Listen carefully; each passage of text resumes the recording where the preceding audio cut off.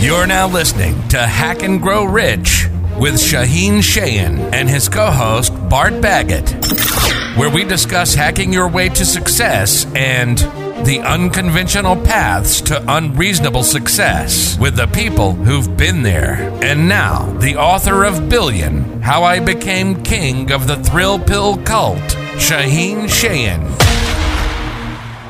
Reach new heights of calm, focus, and happiness here on Mindfulness Mode with me, your host and mindfulness life coach, Bruce Langford. Hey, I'm here today with the guy who is all about Amazon. He's all about making money. He's all about living a great life, and he does live a great life, I think, from the look of it, from the sounds of it. I'm here with Shaheen Shayan. And Shaheen, are you in mindfulness mode today? Every day I'm in mindfulness mode, except for the days that I'm in mindlessness mode. As Alan Watts would carefully observe, that sometimes we need to lose our minds in order to find ourselves. So I'm a big fan of that, as I'm a big fan of Alan Watts. So you have been known to lose your mind at times, have you? I try to lose my mind a little bit every day. And it's actually more important than you know. Okay, so I'll give you my dirty little secret, which I don't give on air a lot. Okay. I like to make prank calls. It's one of my favorite things. I do multiple characters. I can do a Persian guy that speaks like this. How are you? I'm Mr. Irani. I can do a Russian guy. So I do multiple characters. And I will take time. I took time from a $20 million deal yesterday off the phone. I hung up. I put people on hold.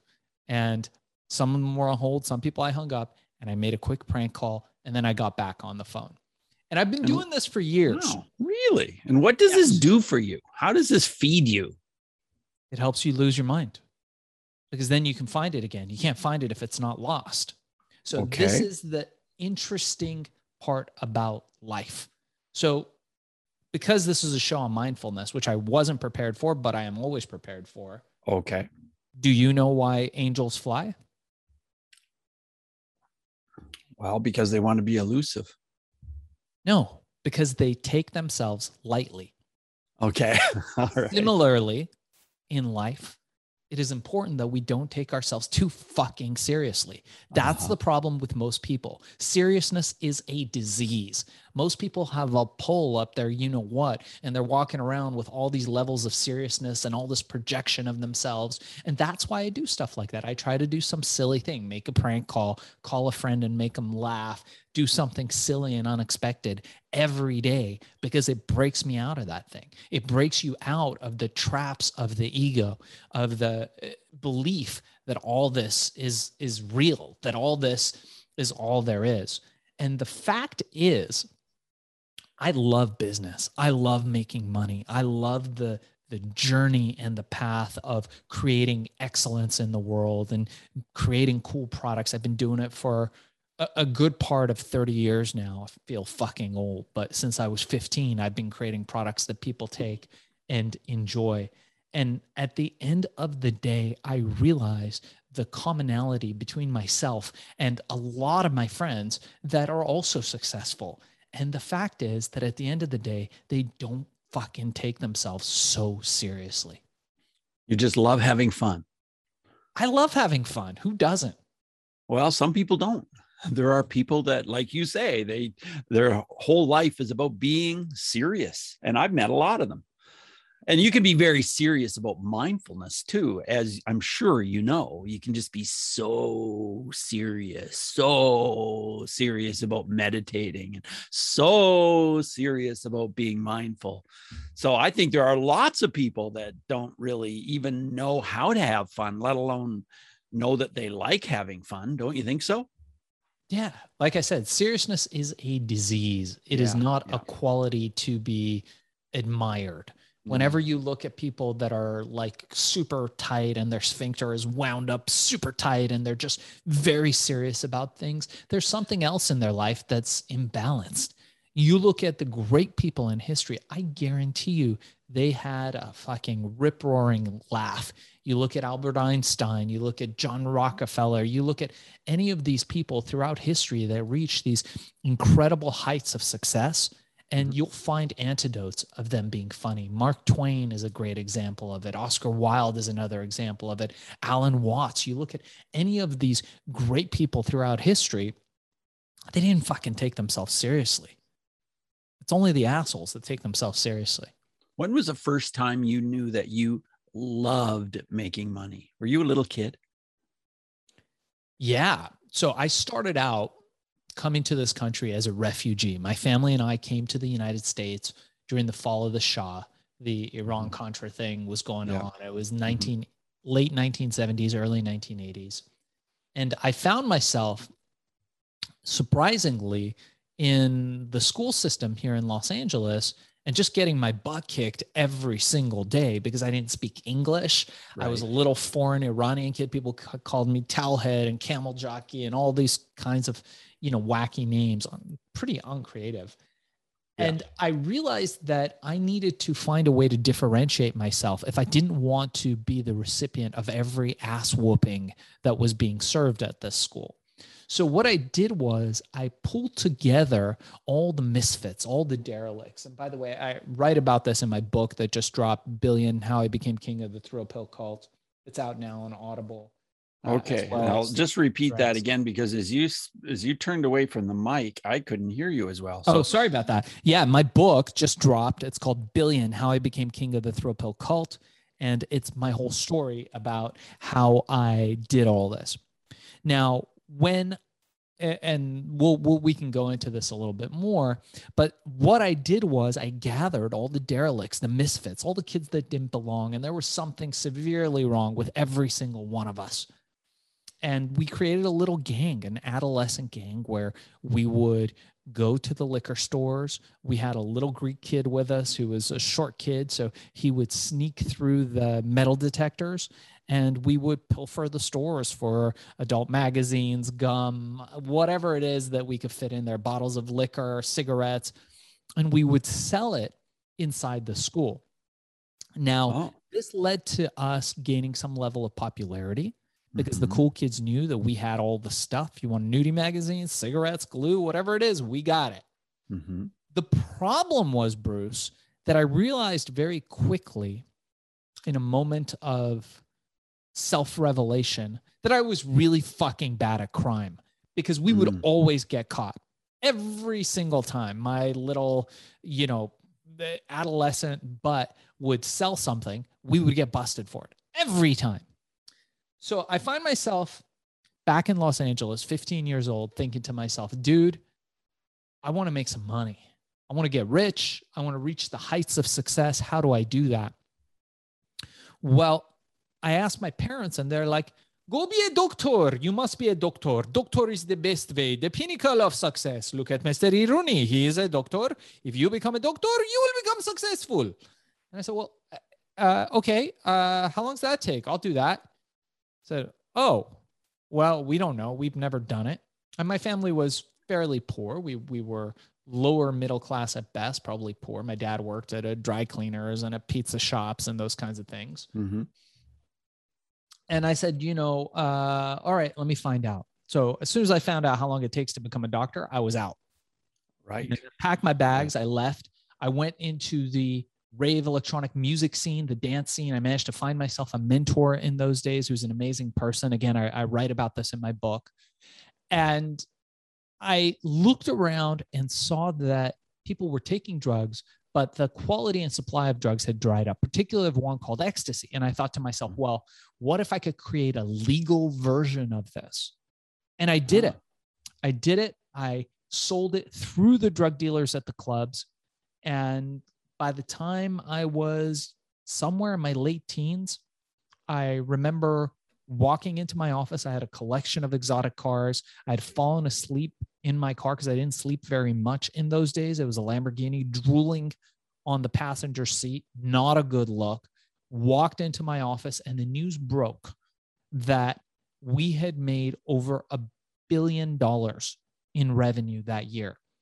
Wow. And the year before, I was sleeping on the beach.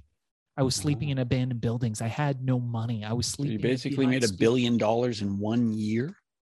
Less than a year. It's probably close to about 6 months. And I remember the more interesting part of that story is having a panic because I didn't know how much $1 billion was. I literally did not know. Was it 100 million, 1,000 million? And they told me, and I was like, holy fuck, does this mean I have to get an accountant?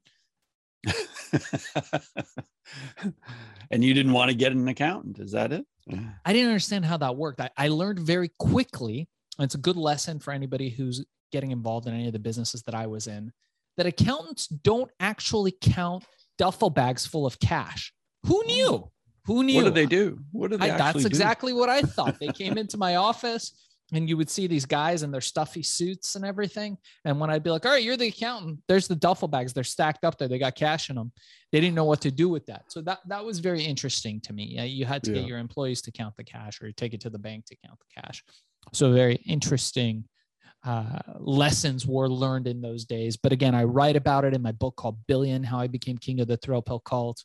15-year-old kid invents a magic pill that sweeps the world by storm. Pretty fun stuff. How did you invent this pill? This is like, it sounds like you'd need to be a scientist to do that, or you would need to have all kinds of connections to people that knew chemistry or something. How did you pull that off? Well, I remember thinking to myself in another moment of clarity that I was going to succeed no matter what it took. I built that mindset and I wouldn't let anybody tell me no.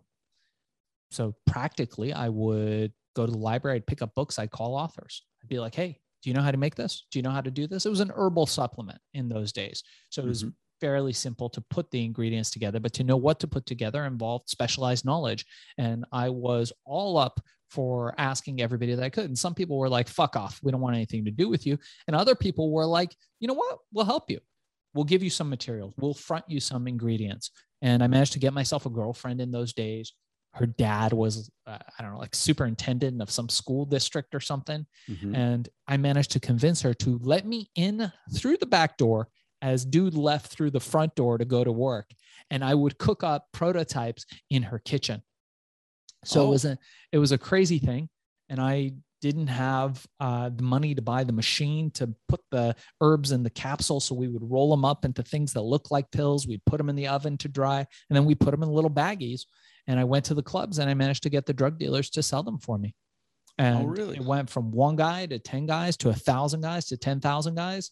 So you sold them as though they were illicit, even though they actually were not. Is that it? No, we sold them through the same channels of illicit drugs, but we never sold them as illicit drugs.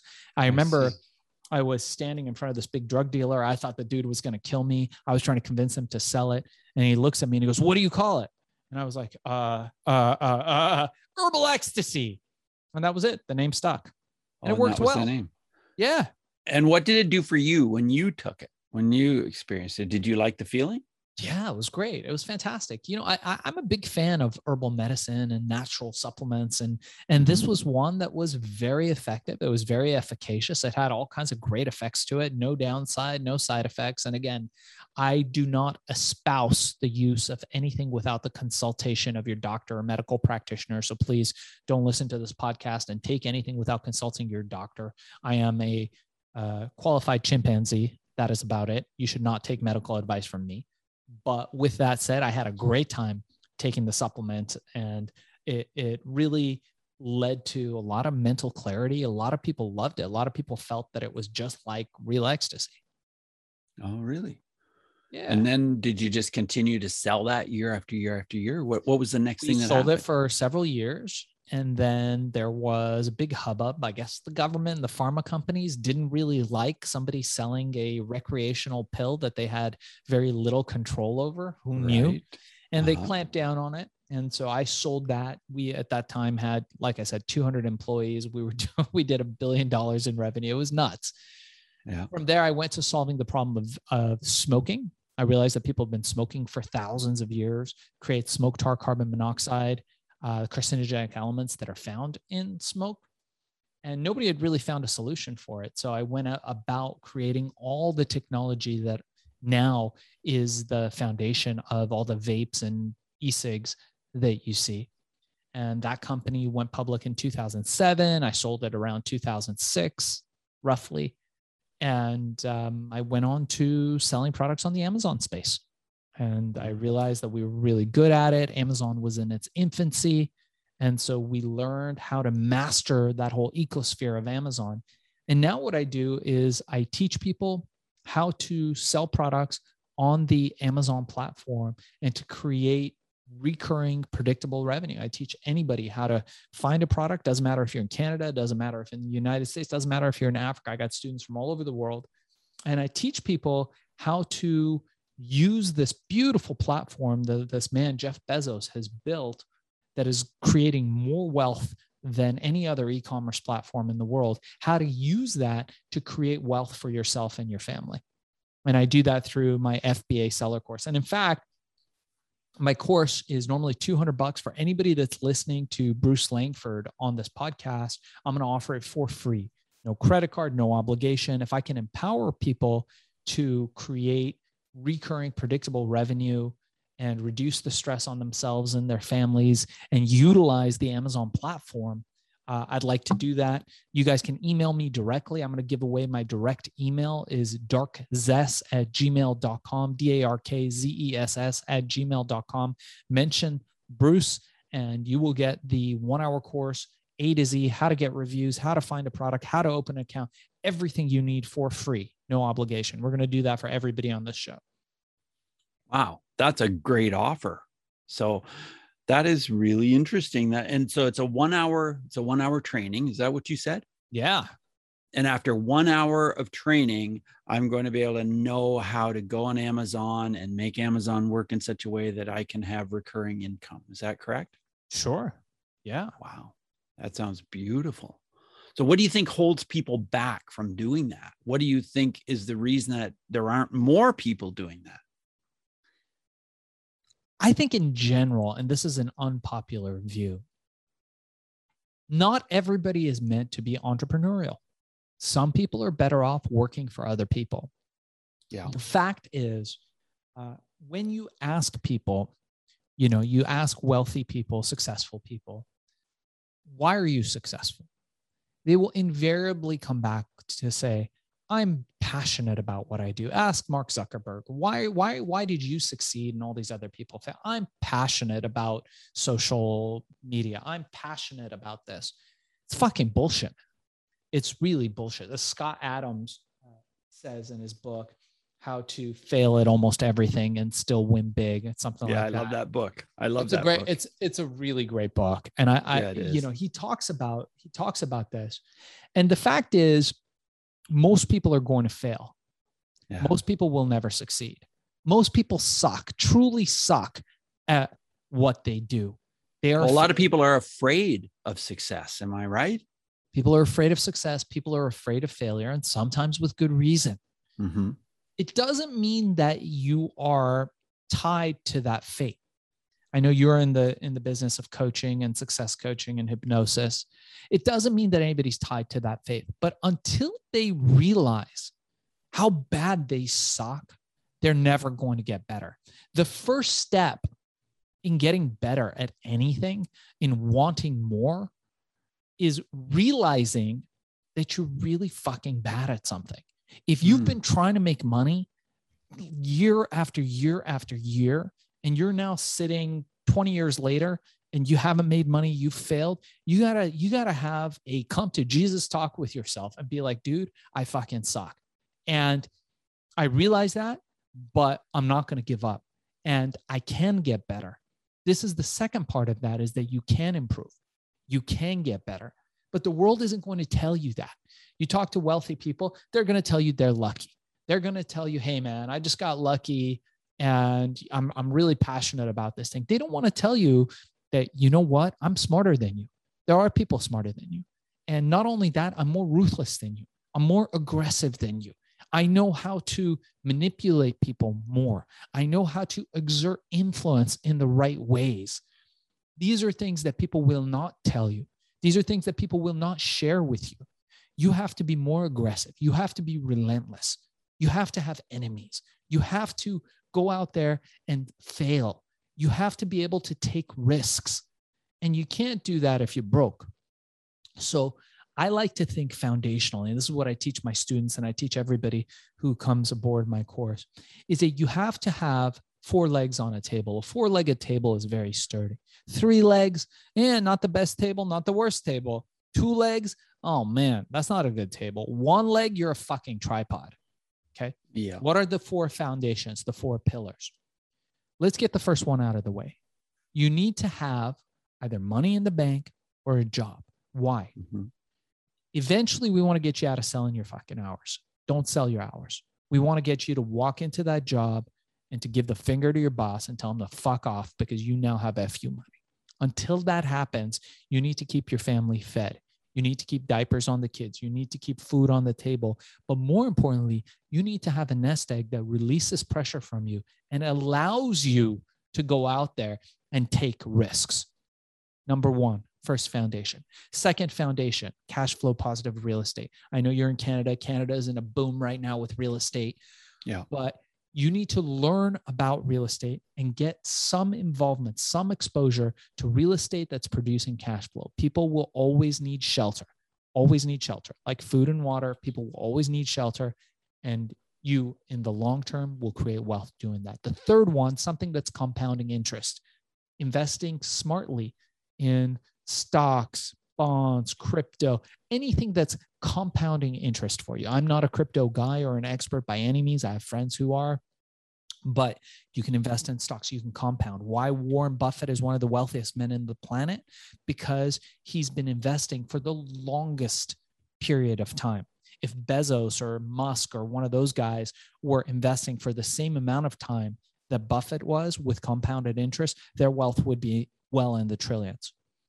And the fourth pillar, arguably one of the most important ones, is you need to create real estate. How do you create real estate in e-commerce? You do it by opening up an Amazon account, an eBay account, an Etsy account.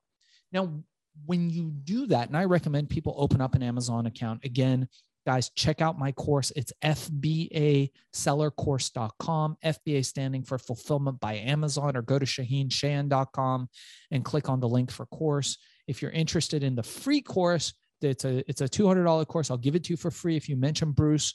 It's DARKZESS@gmail.com. Email me directly. I answer all emails, and I'll answer that. Back to our point here.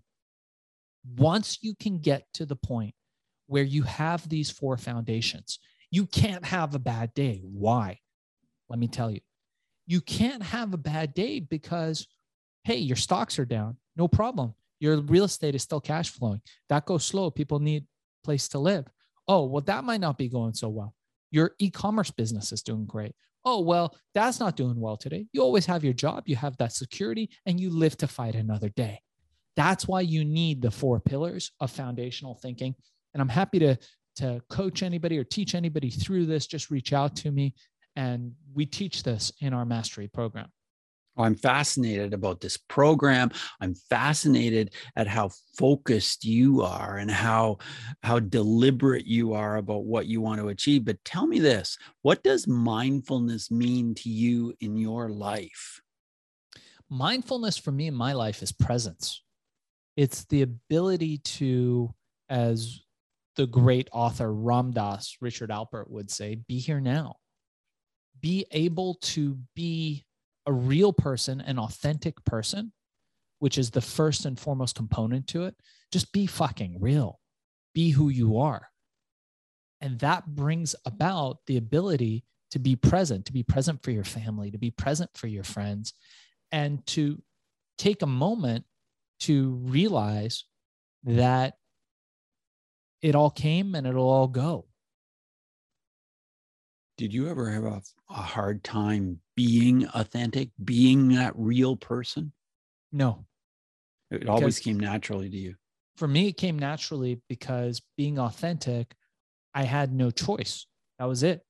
I could only be authentic. I was in survival mode. Remember, I left home when I was 15. Yeah. I cut ties with my family, my friends. I was sleeping on the beach. I was sleeping in abandoned buildings. I was doing whatever I could to survive. And when you are in survival mode, you can only be authentic. Now, I train and practice Brazilian Jiu-Jitsu. I'm just a beginner. I've only been doing it for a few years. I still try to get good at it. But combat sports is a great example of this. You can't be inauthentic when you're in a fight, when you're on the mat, when you're sparring, and it's you and your opponent, and that's all there is. You can't bullshit. You can't be like, you know what? I'm better than I am. You're going to get slammed. The fact is, in that moment, you only have the truth, the authenticity, and your presence. It's your mindfulness. So tell me more about jiu-jitsu. What, like you've told us a little bit, but what is it about that makes it such an incredibly powerful thing in your life? Yeah, so I'm not an expert by any means. I'm just a practitioner and a student that I've been doing it for several years. But Brazilian Jiu-Jitsu is a martial art that primarily involves grappling. And the reason why it's a super martial art, one of a lot of people call it a superpower, is because you have the ability to contain a situation without inflicting unnecessary damage on your opponent. It was developed in order for smaller, weaker people. The founder of the art, one of the founders of the art, was an older, frailer man, and he wanted to use a martial art, develop a martial art where he could fight bigger opponents and be able to thrive and do very well. And that's why he created it. And for me, why it's important is because it gives me that presence, that mindfulness that allows me to maneuver in the world, that ability to learn in those instances that are very authentic and real, where it's just combat. Bruce Lee would always say, truth is found in combat. And there's a reason for that. Because there's something pure to that. Even when you watch UFC or you watch fights on TV, there's something pure. There's a purity that we crave when we watch a great athlete fighting on TV, because you know it's just between him and the opponent. And although there's 1,000 people all around them or thousands of people all around them, people watching them on TV, in that moment, it's just between those two fighters. And there's a beauty to that. Shaheen, I want to ask you more about your book and what the process was like. Did you write this whole thing yourself, or did you record it as an audio and then put it into words? Or what was the process, and what was your goal when you wrote this book? You know, and by the way, the book is called Mindful Tribe Billion: How I Became King of the Thrill Pill Cult. And there you are holding it up. Yeah. So the process was pretty interesting. You know, it's something I've been thinking about for a while, about writing a book, and we just got a film deal. So I'm very excited about that. It's going to be made into a major motion picture, which is very exciting. Mm-hmm. You know, the process for the book was basically, it started out with me just recording different stories that I knew through the time and through the years of herbal ecstasy, until finally I was like, you know what? Now I've got enough material to make it into a book. And I sat down, COVID happened, and I was like, well, no better time than to write and tell my story than through COVID. People have been encouraging me to do it for years. And it's a really cathartic experience writing your own book. It's an even more cathartic experience reading the audiobook, which I do myself for anybody who's interested. Billion: How I Became King of the Thrill Pill Cult is on Audible now, so you can check out the audiobook. Please let me know what you think of it if you're listening to this podcast. I'm very interested in your comments. And if you're watching us on YouTube, make sure to like and subscribe. And if you're watching us on whatever channels or hearing us on whatever channels that the show is broadcast on, make sure to like and subscribe to the show. Yeah. And so when did this book publish? It just came out. Yeah, because I looked on Amazon. I didn't see it. So. Oh, it's on Amazon now. Yeah. Okay, it is. Okay. So it's called Billion. Yeah. So what was the most interesting story you told in that book that pops into your mind right now? Because you're quite a storyteller. You really are. Well, I think, you know, there's a lot of interesting stories in the book. You know, there was a time where I was flown out to Japan to meet with one of the heads of the mafia, of the Yakuza, the Japanese mafia. And it turns out that they were interested in buying, or I should say taking over, the entire company. And I had to use influence to negotiate myself out of a very tricky situation. And I tell that story in there. There's plenty of interesting, exciting stories in there, but I try to tie them into practical lessons that people can use, because people are always like, okay, well, you did that. You sold herbal ecstasy, but how's that going to help me? And there's some real practical tools, practical lessons. We say hindsight is 20/20, but I always tell people, look, find somebody who's done what you want to do and get them to coach you, get them to mentor you, get them to teach you how they did it. And truthfully, my story is an interesting one, but what's more interesting is my ability to take other people and to get them to success, which is what I'm focused on now. Interesting. Yeah. So I want to ask you a question about bullying. Were you ever bullied? I know that you said when you first came to America, it was pretty brutal, but do you have like a single story of bullying, either in your adult life or as a kid, where mindfulness would have made a difference? I don't know if mindfulness would have made a difference, because sometimes if you're about to receive an ass whooping, you're going to receive an ass whooping either way. But I will tell you a cool story from the book. So I called my buddy up. I don't know, 10 years old, 12 years old, something like that. 12 years old, maybe. I forget. It's a long time ago. And I say, all right, I'm tired of getting my ass whooped. You know, it's time we start getting some girls. There's all kinds of cute girls. I must have been 12 or 13. And I'm like, all right, we're going to start getting all the cute girls to hang out with us. I know exactly how to do it. And he goes, what is it? And I said, he's like, is this another one of your cockamamie ideas? I said, no, I'm going to tell you exactly what it is. And I said, faith. He said, what? I said, you know, faith, the faith, the faith. So what the fuck are you talking about? I said, you know, George Michael. He said, what? I said, look, that guy, he gets all the girls. He's a badass. Everybody loves him. His songs are a hit. That's it. I'm getting some jeans, tight jeans. I'm going to get a leather jacket, and I'm going to get an earring with a cross. If you guys remember George Michael, the great singer who's now passed away, would wear a cross. I'm like, that's it. So I went, my dad had a dry cleaners. And by the way, the only way we got clothes was when somebody left it behind and didn't pay their bill at my dad's. That's how we got new clothes. I didn't eat at a restaurant until I was 15. I didn't know what that was. I didn't know that there was an option to do that. So I went to my dad's dry cleaners. I managed to purloin a few pieces of clothing, a jacket that was way too big, some tight jeans that maybe weren't exactly my size. I managed to make a little earring out of, I don't know, paper clips or something. I just clip it on my ear. And I showed up at school. And I thought this was it. This was going to be my in to being the cool kid.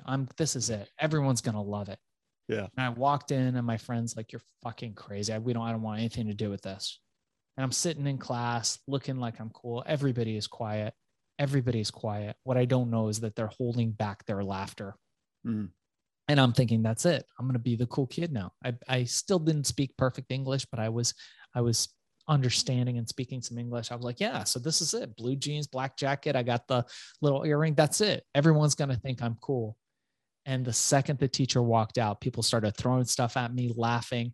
And I walked out to one of the greatest ass kickings I've ever gotten by some of the like jock type kids at school. And I remember thinking back to that, remembering that even though I was being beat down by a bunch of people, even though I was being bullied, although that was kind of the course, par for the course back in those days, that I did not take the punches lightly. I got up and I fought back. It didn't matter. I was bleeding. I had bloody nose, all that stuff. I would not let them go until they gave up. And I realized that it was those experiences in life that built my grit, that built my resilience, that built my thick skin.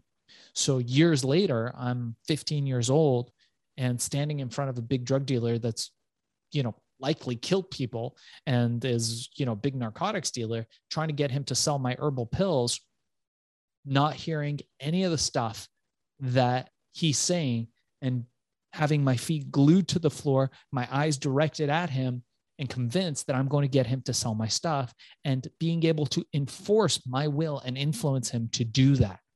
It comes from those experiences.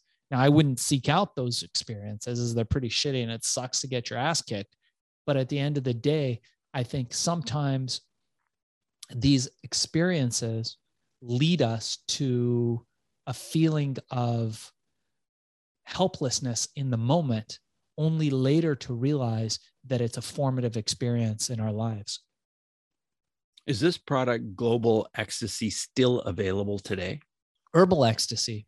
I own the brand now still. I recaptured it. And it's a performance brand now. So it's like a main male performance brand. Some females use it too, but we're working on it.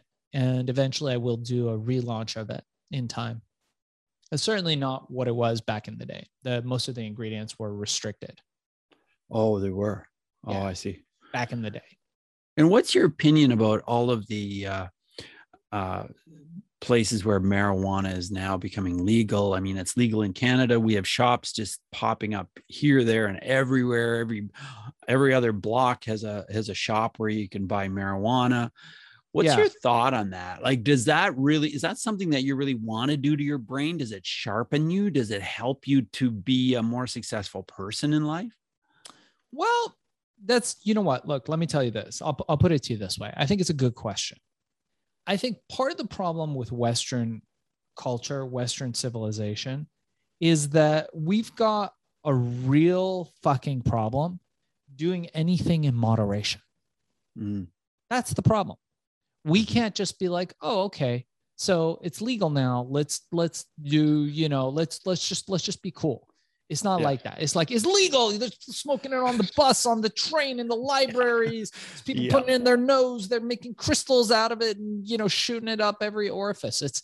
That's the main problem. As far as plant medicines go, look, this is something that's been used for thousands of years. And one of the most interesting curative medicines out there. The problem with Western medicine is not that it's not effective. It's that it's one size fits all and at the mercy of financial institutions, governments, but ultimately politics governs our health. Less so in Canada than in the United States. But they have to come up with a one size fits all that works for everybody. The great thing about herbal medicine, and cannabis is really an herbal medicine that is effective for some people, that's ineffective for other people. For some people, it's addictive. I know people don't like to say that, but I know people that are addicted to it. They can't live life without it. The definition of addiction is if you quit something and have side effects or have withdrawal, then you're addicted to it. So look, I don't see anything wrong with it. I mean, I think it's much more benign than alcohol, which is legal everywhere. Right. And certainly more benign than tobacco, which is far more addictive and less curative in most cases. But at the end of the day, these things are really nuanced conversations. So the question is like, all right, is this stuff good for us societally? Well, for some people, yes. For some people, no. For somebody who's got chronic pain and doesn't want to go on opioids and they're just going to smoke weed once a day and be good and not get addicted to opioids and ruin their life, then yeah, this stuff could be a miracle. There's tons of people that use this, that their lives relies upon this particular plant. And that's awesome that that's available. They can grow it. Nobody gets a piece of it. Like, I get that. That's freaking awesome. For entrepreneurs, I recommend against it because I don't think it makes you a better entrepreneur. I don't think it makes you a better business person, especially somebody who's just starting out. I think that if you're just starting out, you've got to focus on what things could make you sharper, what things could make you brighter, not what things could distract you and numb you out. Yeah, I would totally agree with that. Yeah, for sure. Shaheen, as we move forward in the interview, I want to ask you 5 quick answer questions. So just 30-second answers are perfect. The first one is this: who is one person who has been a powerful mindfulness influence for you? So the first person is going to be, I would say, my first mentor, a man named Edward Lawson. Again, I write about him in my book. He was my first mentor, very impactful. The second person, I get to name 5, right? You can. I just ask you for one, but you can name well, there you go. if you want. That's the That's one. it, Edward Lawson. Okay, great. Yeah. My second question is this: how has mindfulness affected your emotions, or how you deal with your emotions? I think that emotions are triggered by instability, and sometimes the ability to watch your emotions, from my understanding, I'm not an expert at mindfulness, but what I understand it to be is the ability to watch your emotions and your feelings without judgment can lead to a greater sense of calm, a greater sense of understanding.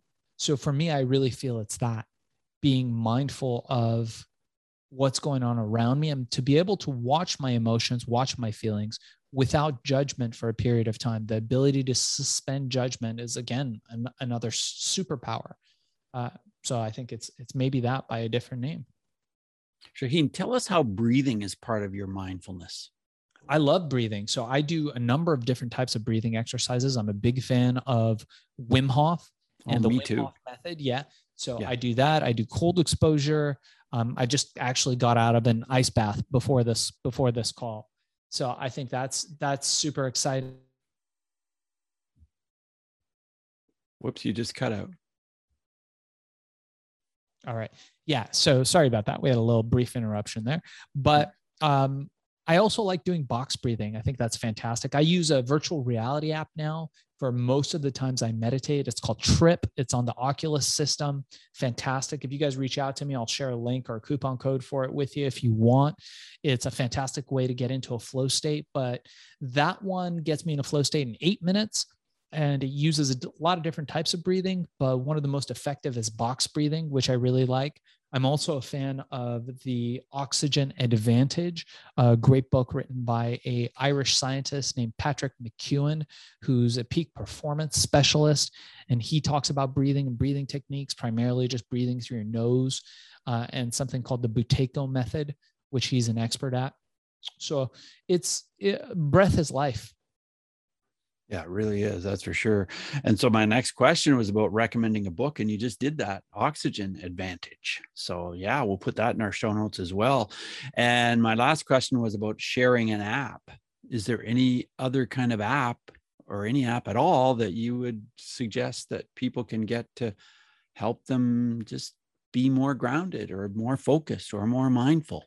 Yeah, so there's two things that I would really recommend. And again, here's another book recommendation. There's a great book called Altered Traits. Have you read this book? I have not. Oh, it's fantastic. It's a psychologist or psychiatrist who writes a book on the effects of meditation on the human mind. And it's really spectacular, on the brain and the mind, but it goes through all the clinical studies of meditation. It's called Altered Traits. I love it. I learned about it first because Wendy Rhodes from the hit TV show Billions was reading it. And I always look at the books that are on her desk in the TV show, and I always order them. And I got this book and I was blown away by it. But I would recommend get an Oculus headset and do Trip. There's an alternative to that if you don't like VR and you don't like virtual reality. There's a great headband called Muse. It's another one of these gadgets that I use, and they figured out how to gamify meditation. But I find that if you're able to shorten the amount of time that you're meditating and to receive the same benefits, the shorter the time, the better. So that would be my recommendation. I've got Muse, M-U-S-E, and Trip, two fantastic apps, both that work with hardware, of course, but both which are very effective. Awesome. And yeah, I'll put that in our show notes, mindfulnessmode.com. Check it out. Check out the show notes. Well, it's been great having you on the show. It really is, Shaheen. Thank you so much. What final words of advice would you have for anybody listening to this show today who just wants to get their act together, wants to feel better about life, wants to be more successful and be happier? Start by not feeling better. Start by being real, be authentic. Ask people around you, ask 5 people around you what your greatest weaknesses and successes are and strengths. And then ask those same 5 people and these should be people that are closest to you, what your superpower is. And then just shut the fuck up and listen. Shut up and listen. Most people cannot shut up. Shut up and listen to what they say. Very impactful. And on top of that, if you've got a job, if you're selling your hours, look for a way out of that in time. It doesn't happen overnight, but reach out to us. Let us help you. Let somebody help you. And think about creating recurring revenue streams where you don't have to sell your hours. And if I can help you with that, again, it's fbasellercourse.com, shaheenshayan.com. Email me at darkzess@gmail.com, darkzess@gmail.com. Join our community. We are Hack and Grow Rich, Stitcher, Spotify, Apple Podcasts, Google Podcasts, or YouTube. Make sure to like and subscribe. Let us know what you think. Yeah, check out Hack and Grow Rich and check out that website, fbasellercourse.com, and send an email and get that course for free. So that's pretty generous of you. Thank you so much, Shaheen. I really appreciate it. Appreciate having you on the show, and just keep doing the great stuff that you're doing for the world, helping people succeed, helping people feel better about life. So thanks so much for being here. Honored to be a part of it, Bruce. Thank you so much. All the best to you. Bye now, Shaheen.